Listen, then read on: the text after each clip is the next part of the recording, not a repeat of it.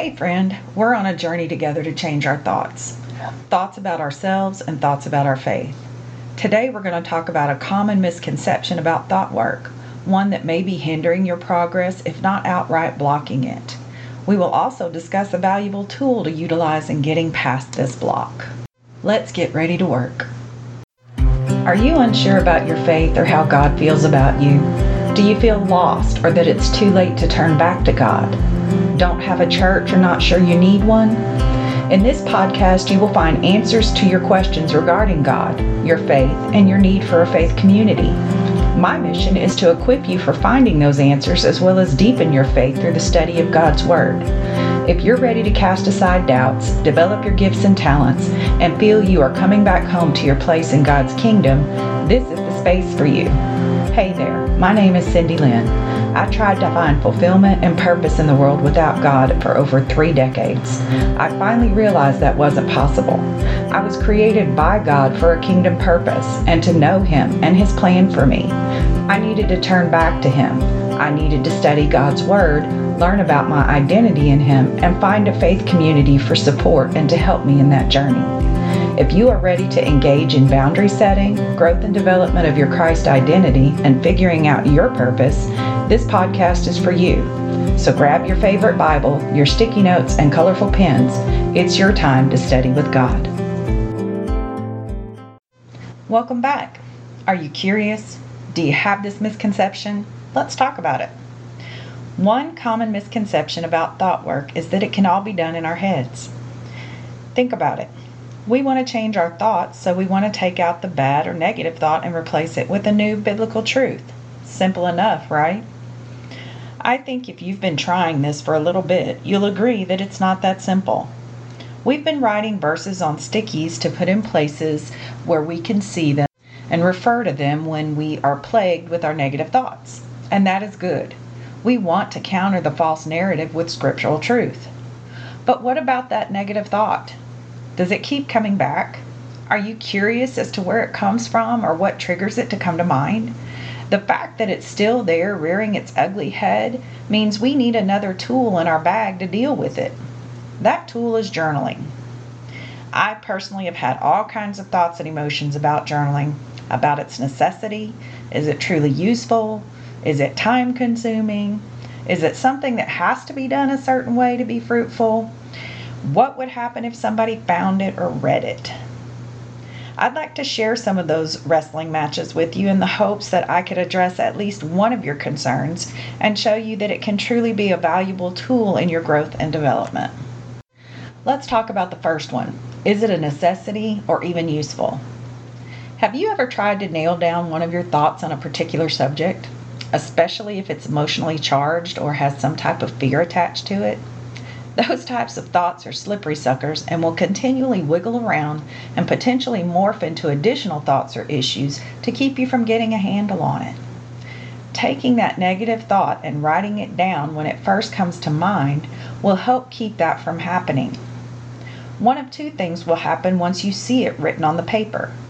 Either you'll look at it and decide that is not as big a deal as you were thinking and something you can work on, or you'll look at it and decide that it was much uglier than you thought or expected. But know this, if this is your reaction, you immediately need to tell yourself, I know what to work on and I will begin searching Scripture for the truths I need to battle this thought.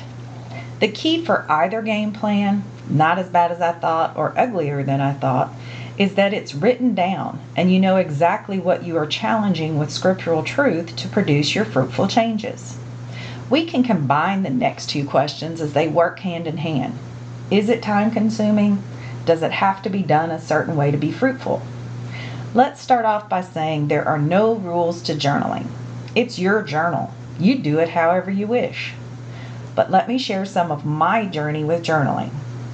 When I was young, I loved to write, so it was nothing to record thoughts or stories on multiple sheets of paper and not feel like it was a task or a burden. When I was older and in a business environment, the pressure was to say what you needed to say in as few words as possible, bullet points if possible, no fluff, no extra, and you certainly didn't write down anything that you weren't 100% sure about or willing to defend if challenged. Gone were the days of taking 20 to 30 sentences to record a thought that should be boiled down to 2 or 3 at most. And now the pendulum is swinging back the other way. I returned to school and my professors expected more in term papers than bullet point memos. They wanted to see my thought processes and how I expressed those in the written word. While I can see the value in both ways of writing, I am personally trying to find a happy medium. Something along the lines of more than a bullet point, but still only enough words to share the thought or message without a whole lot of fluff.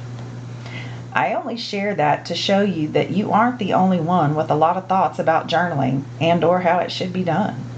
I want you to make it as simple or as complex as you wish to make it. What fits your personality, but also something that you'll actually do to get the benefit. It could be as simple as making a list. A list is something we've all had experience with. You could make a list of 5 positive thoughts I had today, or 3 thoughts that proved difficult for me today and fed my self-doubts. You could pick just one of those thoughts and go deeper.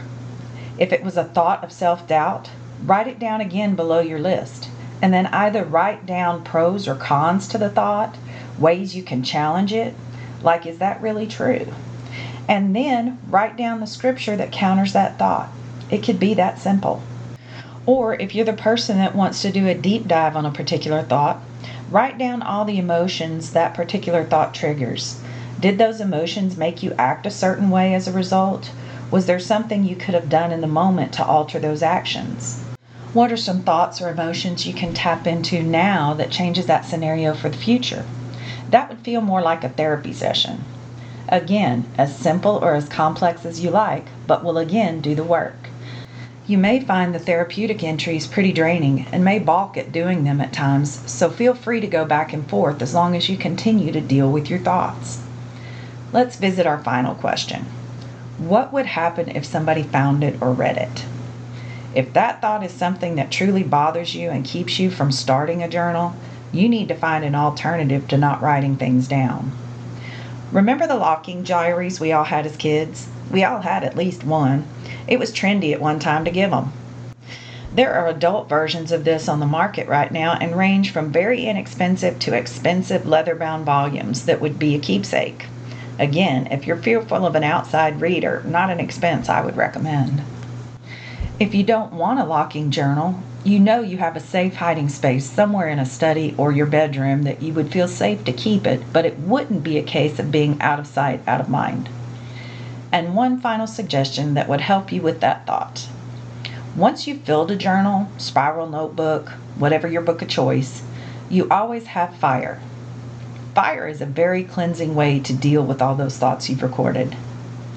I would encourage you to fill a journal completely before burning it so you would have the benefit of seeing how far you've come before its destruction.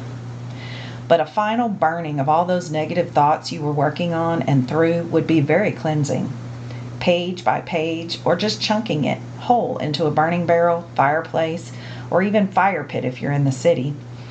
It would not only be symbolic of the destruction of the old thoughts, but you could rest assured that they were gone and not available for discovery at some later date. I personally don't have such a hang-up about old journals being found, but if that is a deal breaker for you starting one, remember your options for hiding one until you later destroy it. Getting thoughts out on paper truly is the only way you can get a handle on them, to deprogram them, and to replace them with the scriptural truths you are seeking.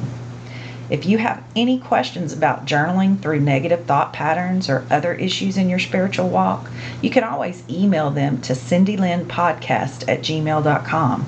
I'd be glad to help you find a way to work through the issue or schedule a call for more in-depth work.